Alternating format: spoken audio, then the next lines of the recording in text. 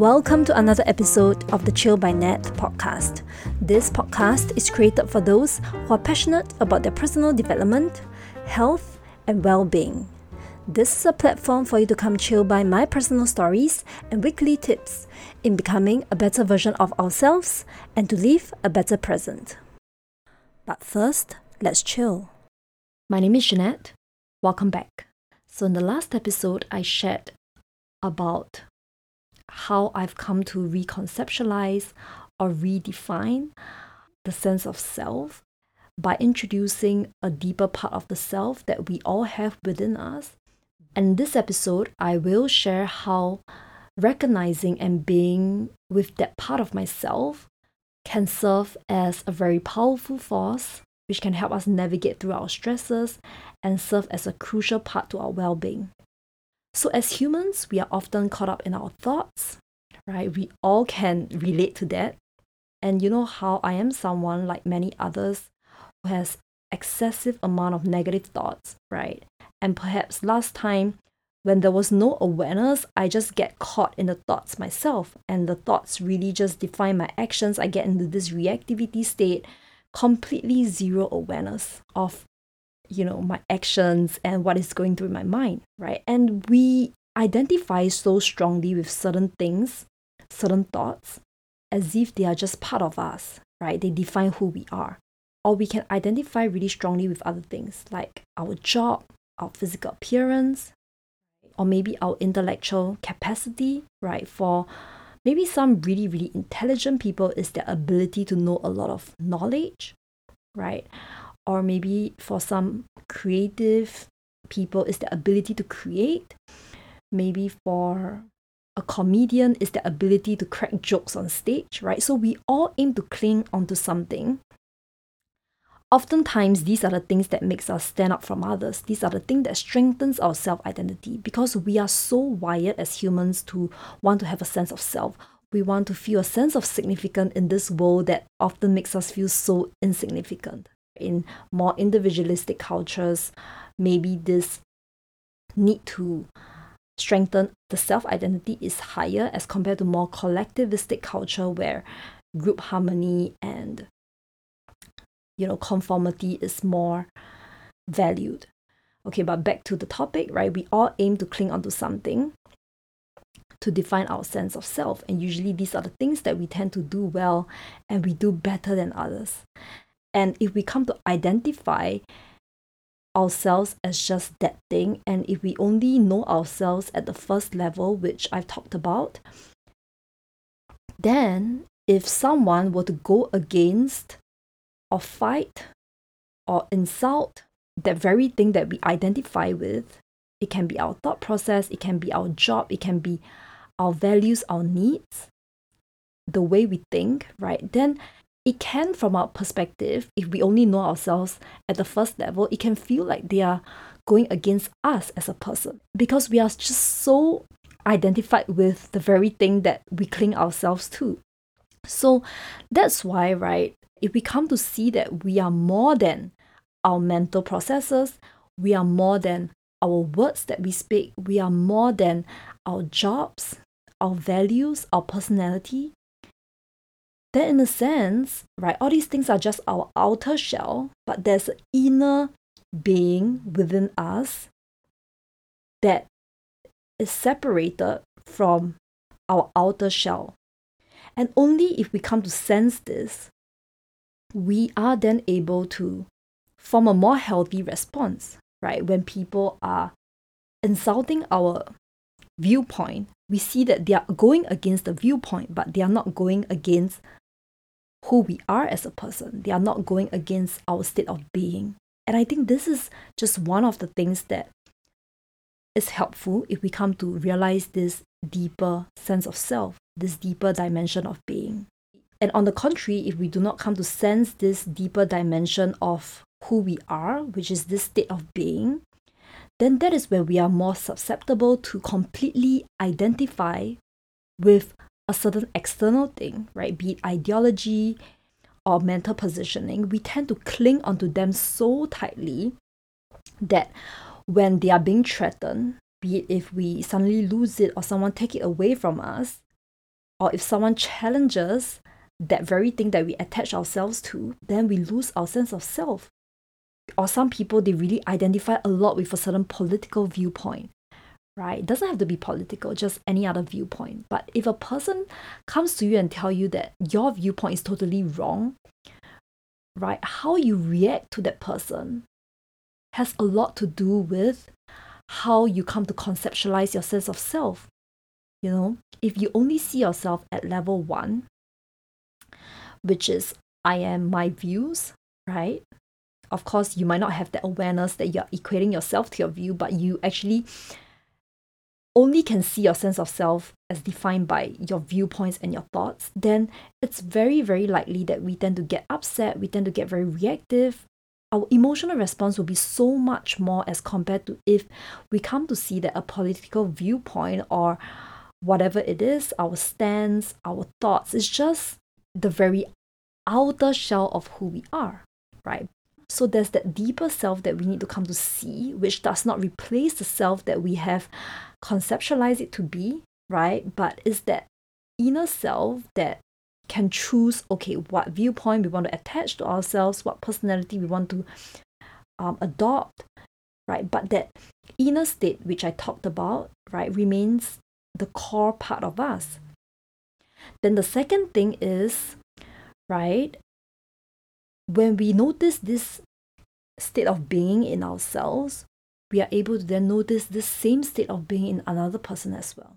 Well, the other person might not be perhaps as aware as you, right? Maybe they are just not really in touch with their inner state of being yet, but you know that if you are experiencing this inner state of being that is just pure awareness, then everybody around you also has the same state of being, because we are humans. And humans are called human beings for a reason, right? But we are not really human beings before we actually discover this state of being in us.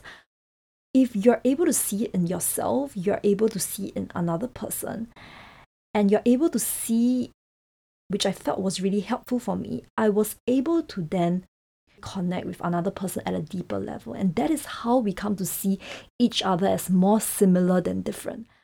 So I guess the point here is, apart from helping us to detach ourselves from the external things and not identify too much, I think it also helps us to develop more empathy, more compassion, and more love for another person when we start to sense this state of being in another person.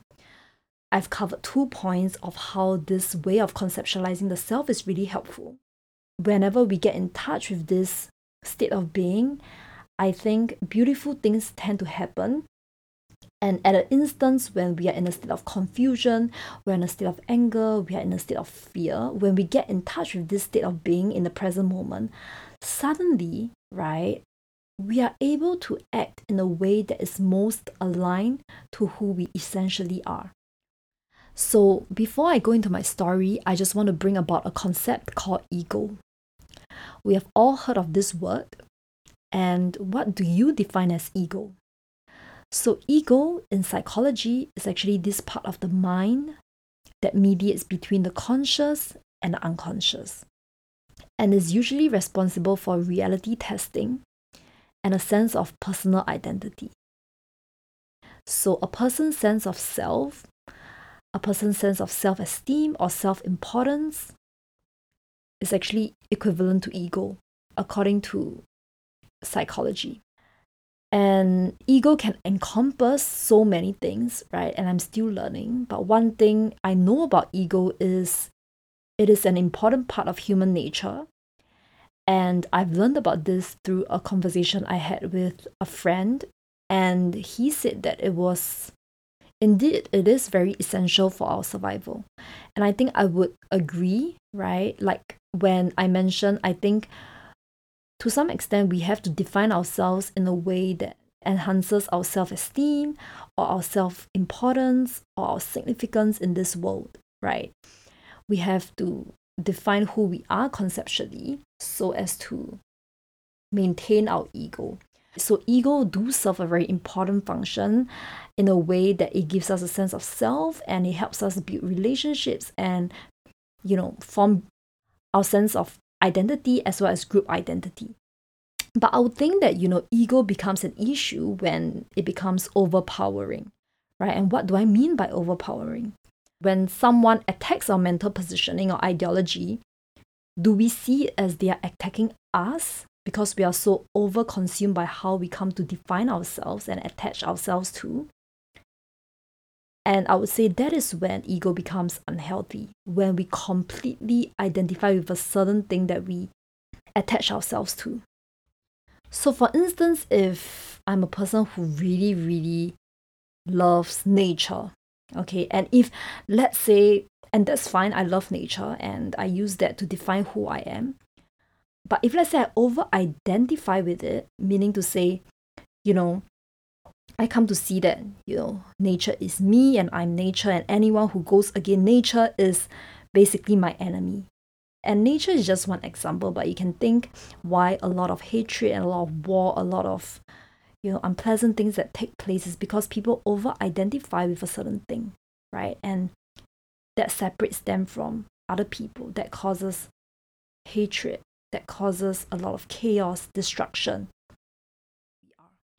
So I'm going to be sharing a recent encounter which I think had ultimately deepened my understanding of the term self, and this was also how I come to actually start to reconceptualize the way I look at who I really am.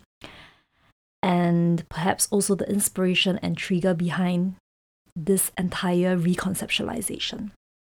So this is actually the highlight of what happened in May. And I would say that this was one of my biggest milestones for me on this journey. Not just on the achievement level, but I think on a deeper level of self-discovery. So as some of you might know, I was recently asked and invited to participate in a public speaking event hosted by IMDA. It was an event in collaboration with TikTok. I was invited to become a speaker for one of the workshops that happened during one of the weekends of the event. So you have no idea how much fear I have within me, right? I mean, you can say that, hey, Jeanette, you have already been through so much self-work with your social anxieties and all of that. Do you still fear? You have hosted a few other mental health events, different talks, you have been through so much self-work with your social anxieties and all of that. Do you still fear? The truth is, right, maybe I fear less than before, but I think our mind is usually our greatest enemy, right, that we constantly need to battle with. I still fear a lot, and I think I fear because I care about it a lot, right?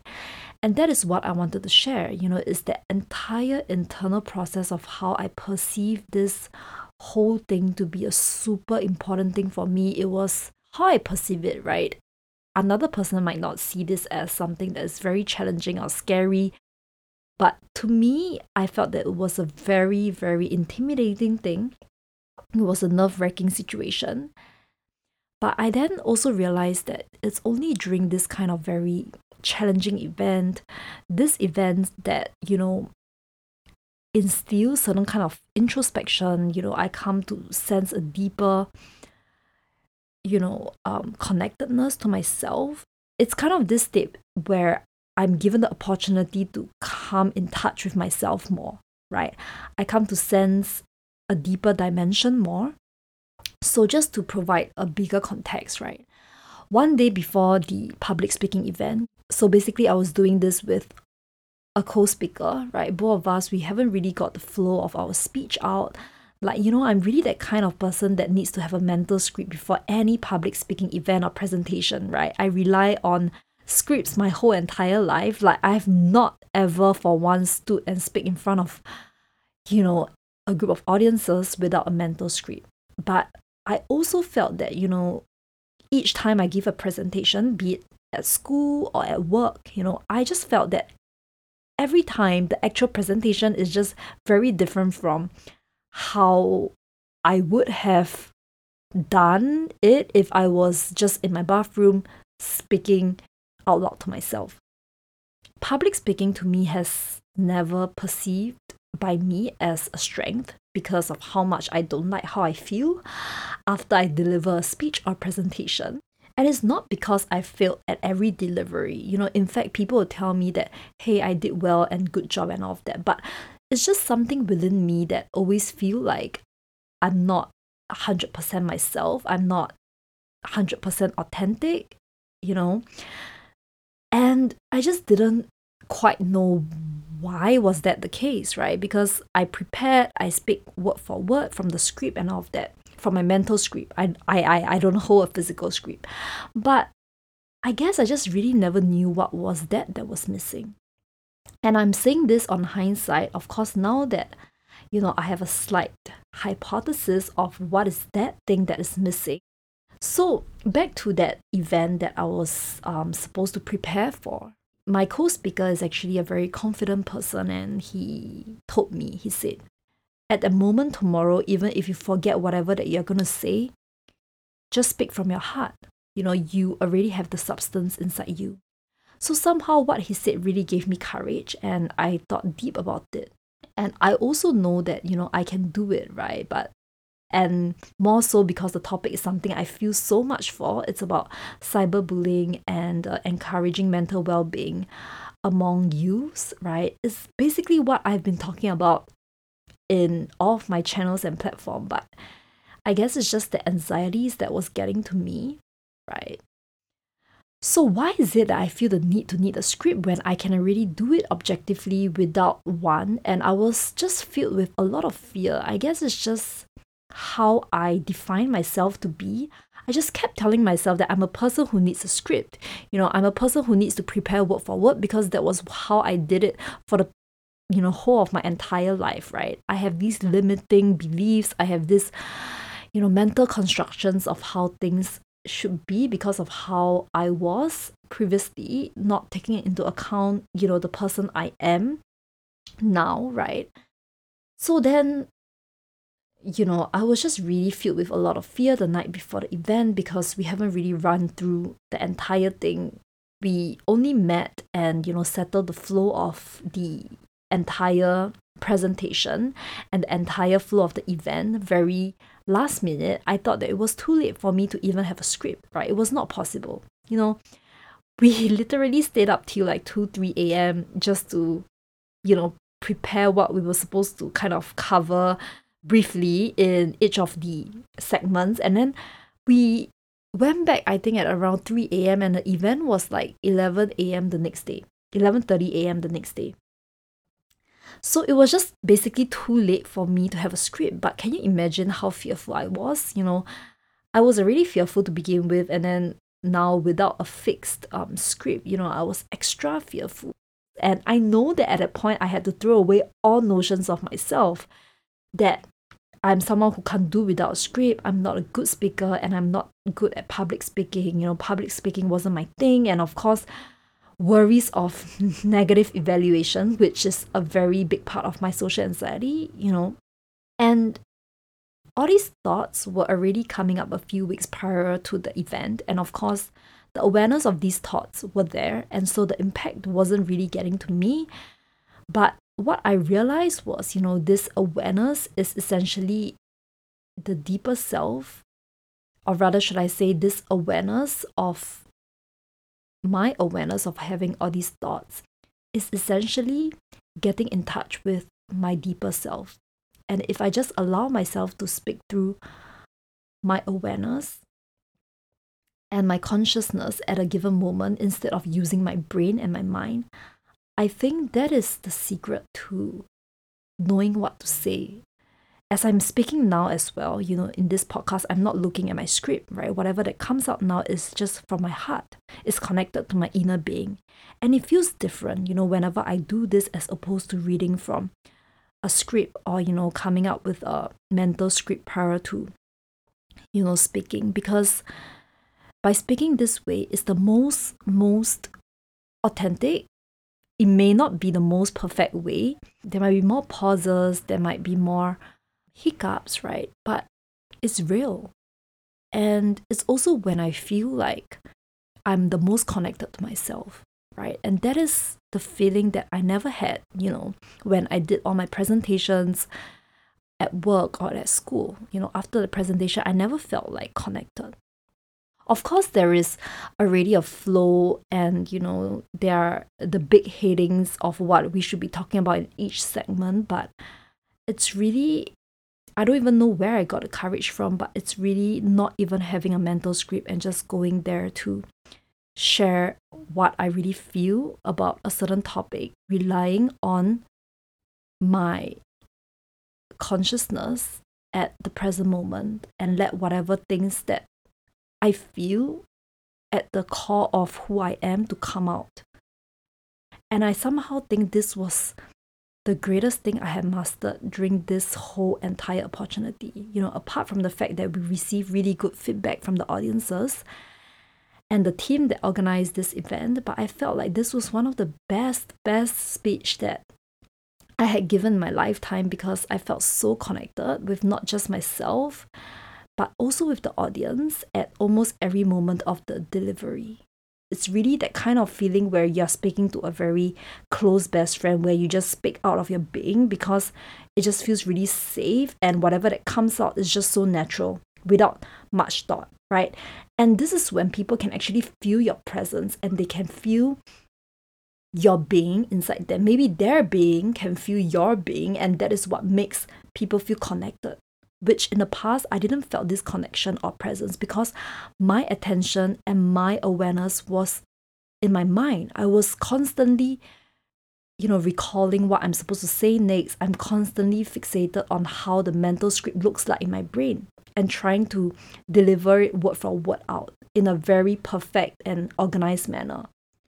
Even though there were more pauses, I may have spoke slower or faster at some areas, but they are all part of the inner state of awareness that is more intelligent than my mind, right? So I would say that it's that kind of acting out of just being connected with this inner self, which I felt was the greatest gift that I've come to receive throughout this whole entire journey of building of myself and putting in this self-work for myself, because it feels like I can conquer anything. It's that kind of feeling. Of course, I don't feel that now, but at a point in time, it just feels like I can conquer anything if I am connected to this inner being state that I'm talking about. So it's like when we are actually thinking of a particular thing before we actually say it, it steals us away from engaging with the present moment, right? And that means that whatever that comes out may not be the best of what it could have been. And I also start to see that it is through every life challenges, every life struggles that is being thrown at us, that we can come to be even more in touch with this, state of awareness and state of beingness that is within us. If your life is so smooth, no challenges, nothing wrong, why would you feel compelled to really search for a deeper self within you, right?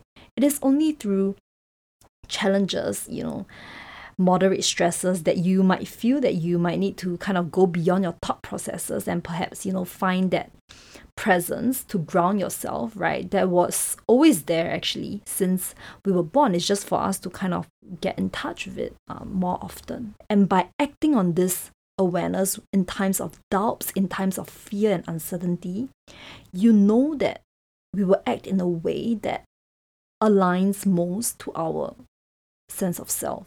We will act out of less fear. And this presence that I talked about, right, is not just when we are in a situation where we need to perform or, confront certain challenge. It's really more than that, right? Its application is basically in our everyday life. When we talk to another person, and when another person is talking to us, right? Sometimes, they can be talking, and, we can be holding certain mental thought processes as they are speaking to us, right? And we are thinking what we should be saying. And we can realize that when we are thinking, we cannot really be present and we can't really listen to them, right? So when we respond to them, it just doesn't feel as authentic and right as compared to if we just allow ourselves to have the courage to let go of what is on our mind and just be present. Just let whatever things that comes out from us comes out at that moment that when we are supposed to respond.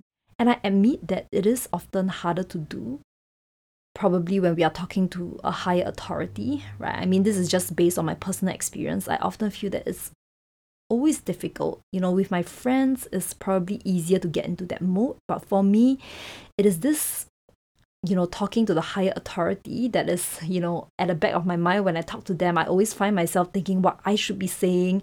Before they even complete their sentences, I really have a prepared response to react. And whenever I operate from that mode, I will feel that whatever I say just doesn't come out to be as authentic, right? And of course, this cannot be sensed by the other person receiving it, but only I myself know it, right? Because I can feel whether is it aligned with my inner being. And when you find this presence in different aspects of your life, I've only come to name a few, but there are so many, many different moments. Sometimes it's just with yourself, sometimes it can be with others, it can be with you and a group of audience, right? This is beautiful. And I think I'm really only coming to uncover the tip of this entire big iceberg.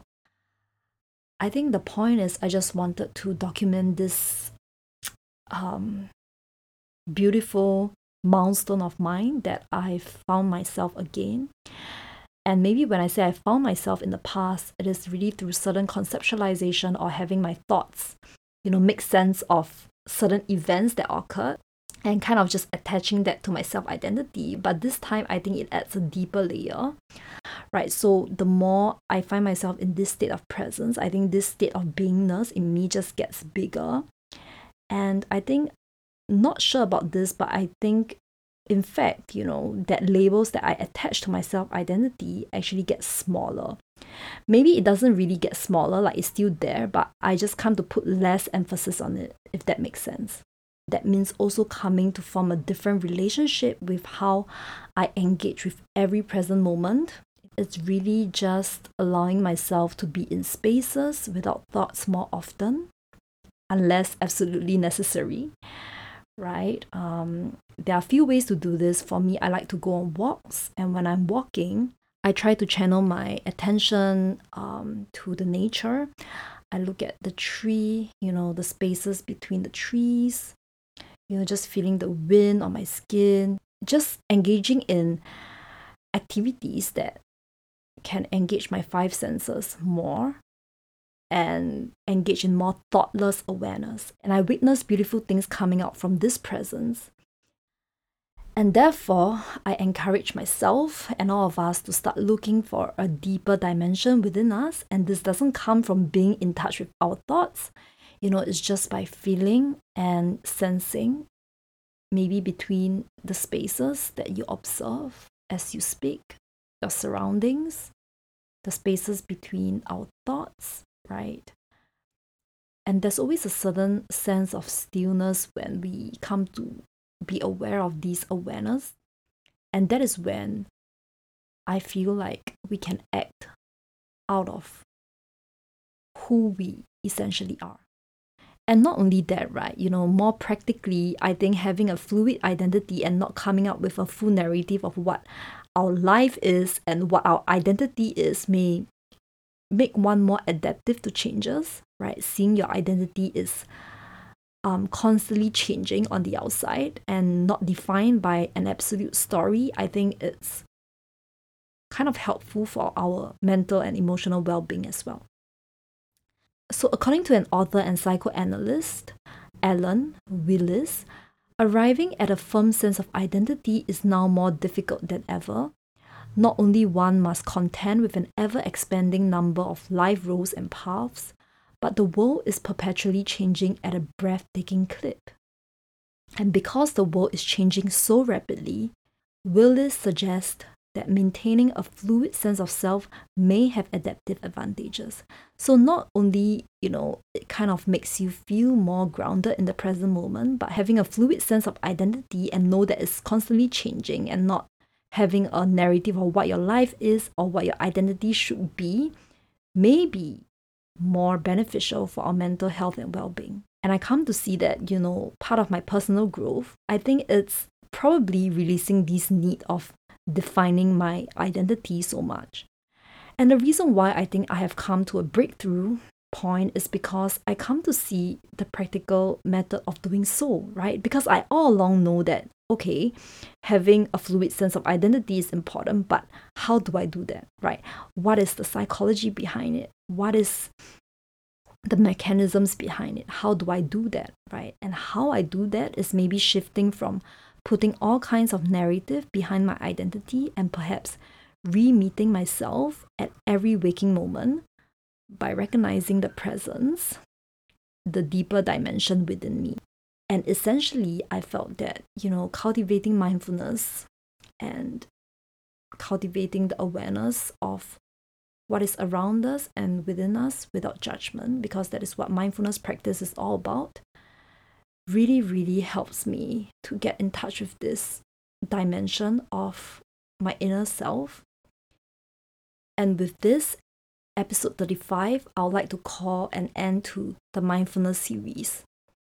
And I think overall, I am really, really pretty amazed at this journey that mindfulness practice had took me, right? When I only knew mindfulness as a concept, I think that was in episode 16, I only knew it was able to be fully present and aware of where we are, what we are doing, not engaging too much in the past, nor worrying about things that is about to happen. And I definitely have a very different relationship of what it means to be with the present moment and how it is really a way of life and a way of connecting with other people.